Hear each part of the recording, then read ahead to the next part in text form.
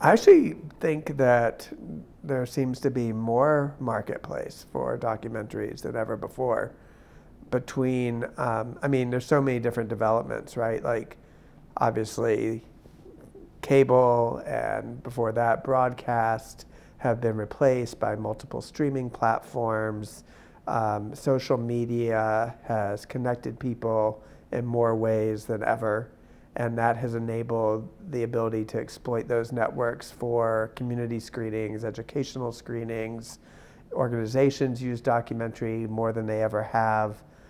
Institutions use documentary. The growth of film festivals from being sort of specialty events to now attracting lots of mainstream audience. With responsible distribution and engagement plans, there are a lot of ways to get work seen. The challenge has been money because there's more content, and a lot of the content providers are not able, they don't have as many resources as there were when, say, PBS and HBO were sort of the dominant, platforms for documentary, and HBO could give you $1 million to make a film. PBS, when we did a 6-part series, I don't think it was like a $2.8 million budget, and we raised some other money too. But now it's much more diffuse. It's really interesting too because there's a lot more opportunity for non-standard linked work and a lot of shorter work, and that work reaches a lot of people on social media. So the game has just changed in a lot of ways. But I actually think I used to say, like, if I had a dime for every time people told me this is the golden age of documentary, and you finish another season at Sundance, and the writers all say the documentaries rose above everything else and stuff, but they're not getting deals. But actually now I think it kind of is, and Netflix is paying real money for documentary. A couple of the other streaming networks are getting hard into the game. I think it's good and bad. At the same time, there's a lot of people struggling to get their films out there and to raise money. It costs money to get your film out there. I've had some great experiences, like, for instance, with Across the Line, which is VR.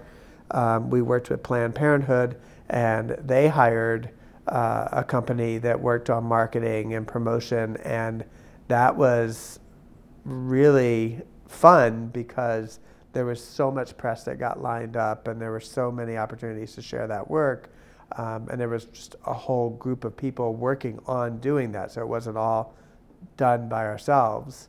There are Jews here, is another model. We chose to work with a distributor who specializes in Jewish films, and that film screens somewhere every single week. It has been it premiered at San Francisco Jewish Film Festival in July of 2016, and I was in El Paso with it over the weekend, and I don't get invited to that many screenings, but sometimes I go if I'm invited, and if they have to pay us to do that, which is part of what goes back into the company. I was in Charlotte with it, I think back in December, but it's been playing all over, and we're working on a broadcast now for it and streaming. But one thing that's really changed too is that there used to be a real hierarchy in terms of sequencing a release. It was like you do your theatrical, then you do your television, and then you do your home video. And slowly that has merged into, Premiere not being so dominant and who gets it and how the money flows. Netflix still wants all the rights, and they want to control everything if they're going to pay full freight. But a lot more things are getting released simultaneously on, say, a streaming network while it's doing its theatrical release, because I think we understand that audiences are much more distinct than we kind of understood before, and we can touch them with social media, so we kind of know, who's out there interested in what we're making. So it's all kind of changing, I think, ultimately, probably for the better. My faith is optimistic, so I generally am not a person, like, it's hard, if you want to have an easier gig, go work for a giant corporation and rise up through the ranks, and I'm sure that has its hardships, but at least there's a paycheck every week. If you want to be an artist and you want to try to make content that you feel like is valuable, it's going to be a little bit harder because the market is just not there in the same way that a market for toilet paper is there.